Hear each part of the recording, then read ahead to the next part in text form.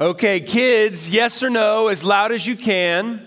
How many of you are excited for Christmas tomorrow?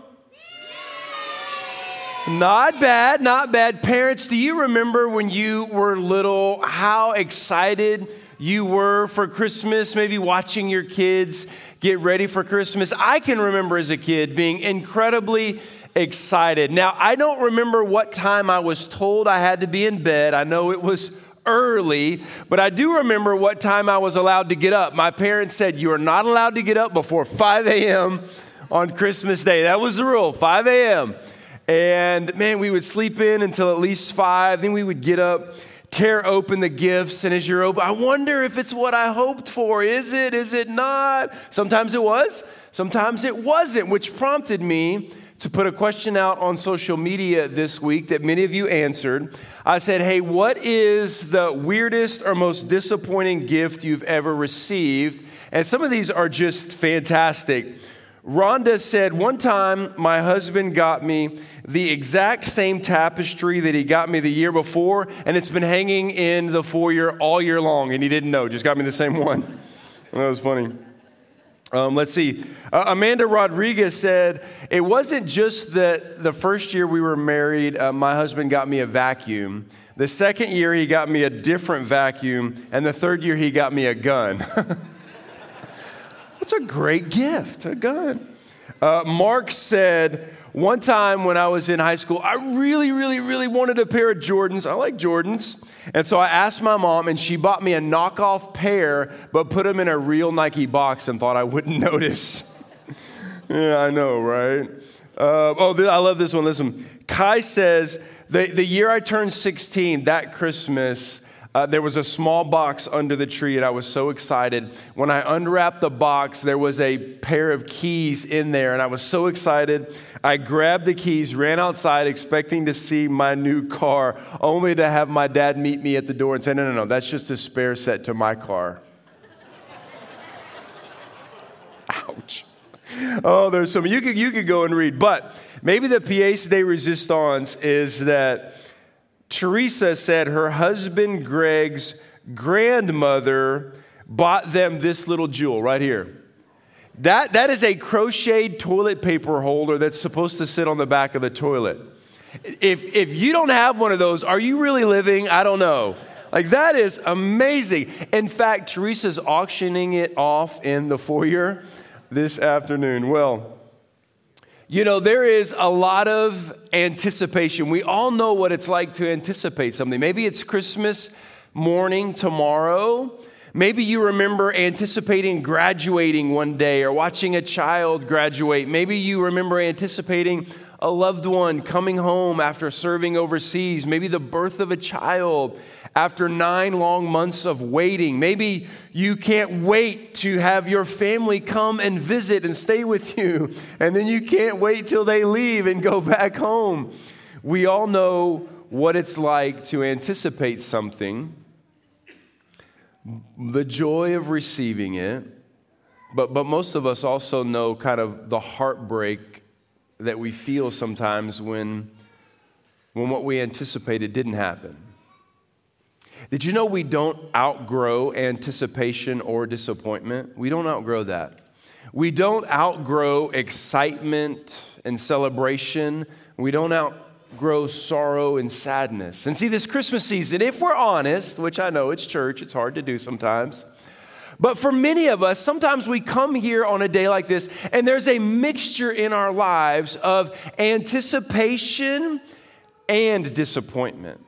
Celebration and sadness. Maybe the celebration is we are getting to continue the traditions that our family has done for years. Or maybe this is the first Christmas with a little one. Or maybe the year was so spectacular that you're just sitting back and celebrating.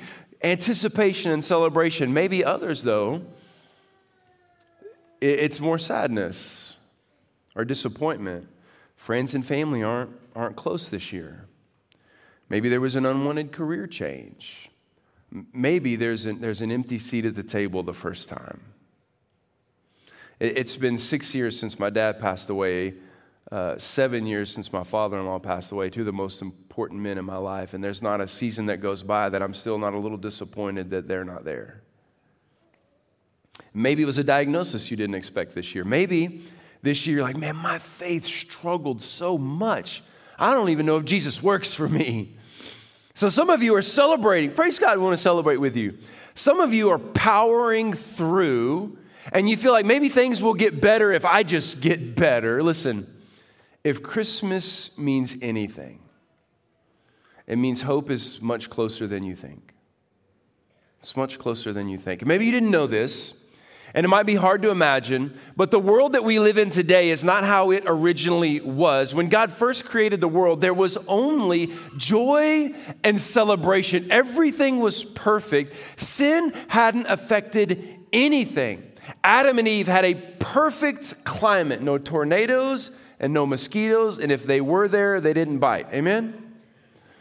They enjoyed work, but no ugly gray office cubicles. They had good food, but no love handles. They had relationships with zero drama. And more than that, they had the very presence of God literally with them. They walked and talked with him until one day, maybe you know this, Satan showed up and convinced them that God cannot be trusted.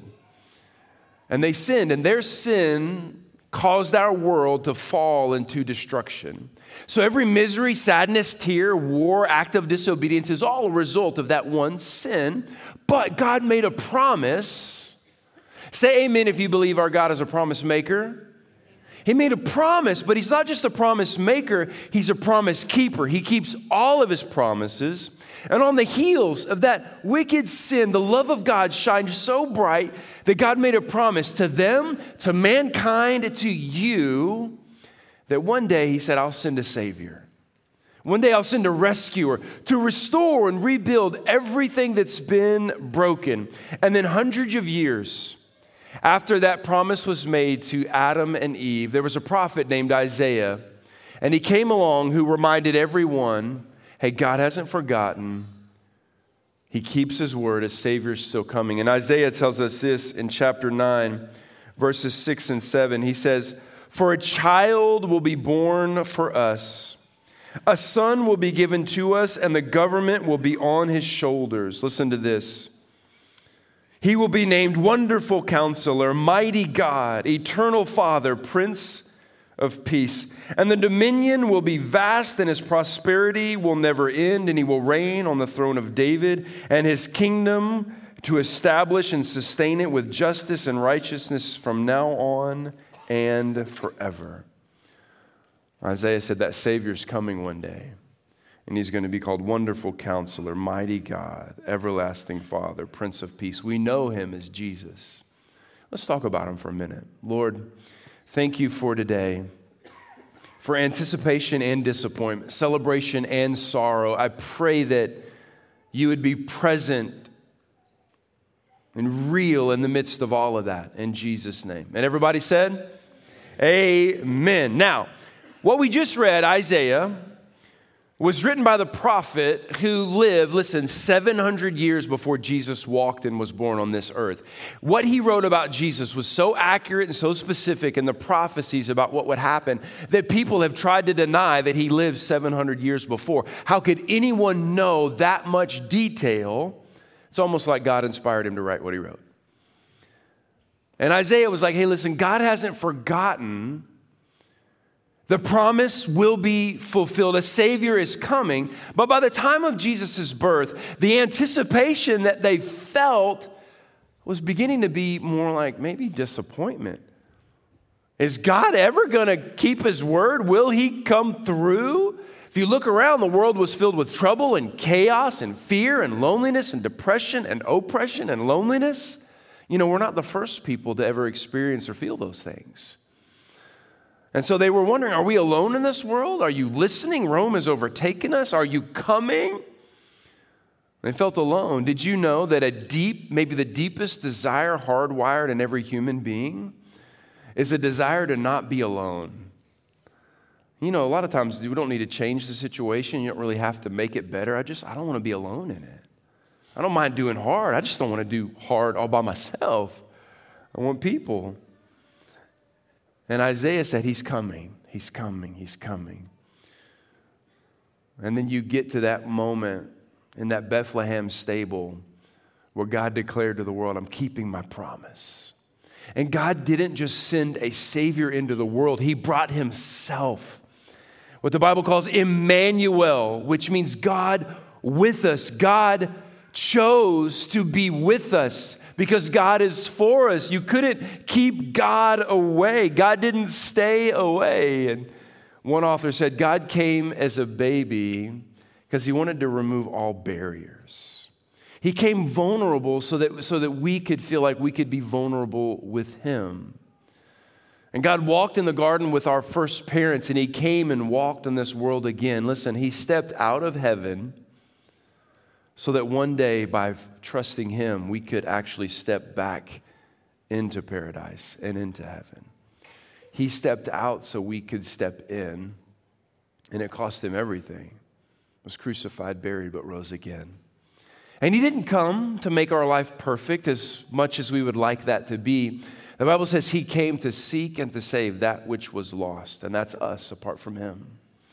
To indwell us with His Spirit, to seal us for heaven, to make us sons and daughters, to rebuild and restore. And it is human nature to be searching for something. Every one of you is still searching for something.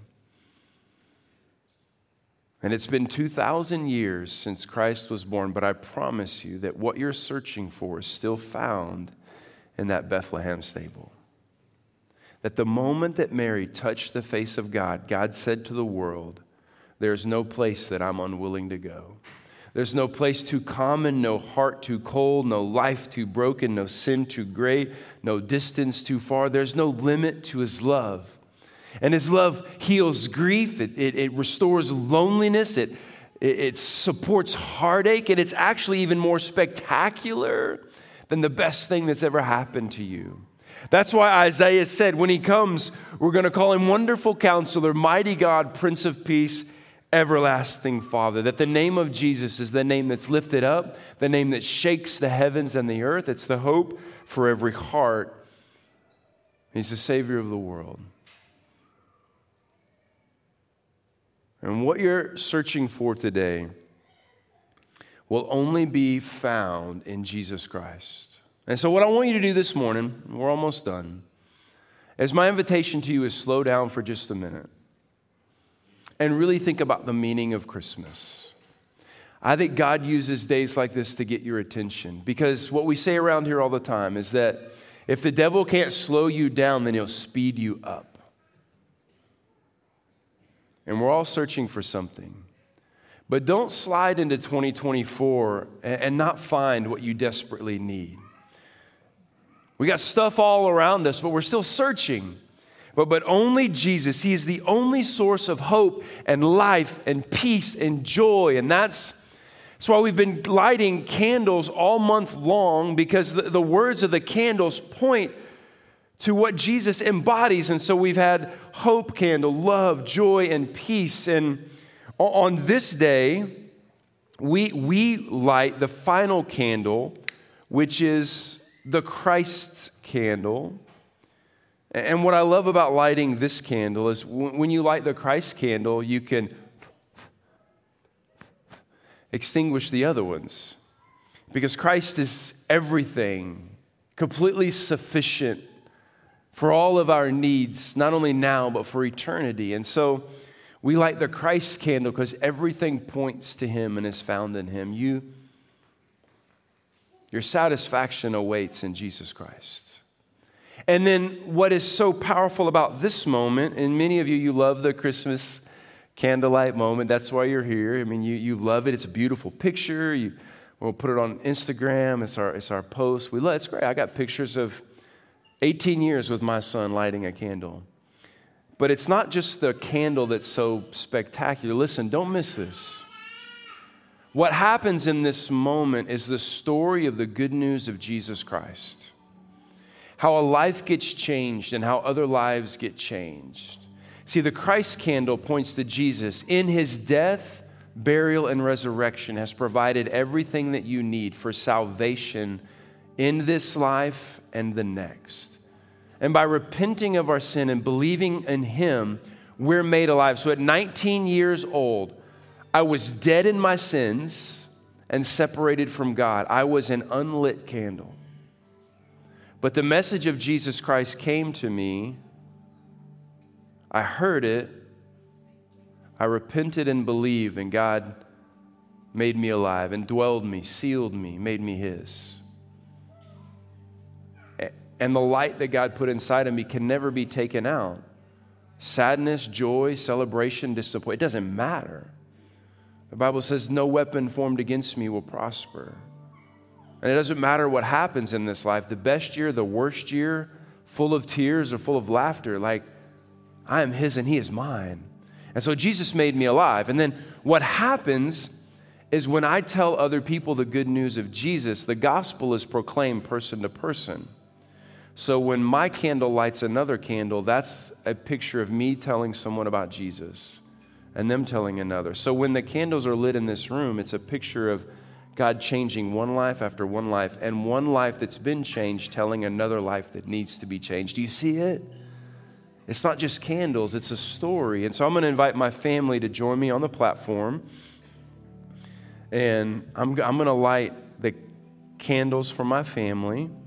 And then it's our honor to pass the good news of Jesus along to you. And so we will come down, and some of our team will help, and we'll light. And as each candle is lit, that's what Jesus does. He changes one life at a time. And it's a picture of the mission and vision of our church to literally saturate this area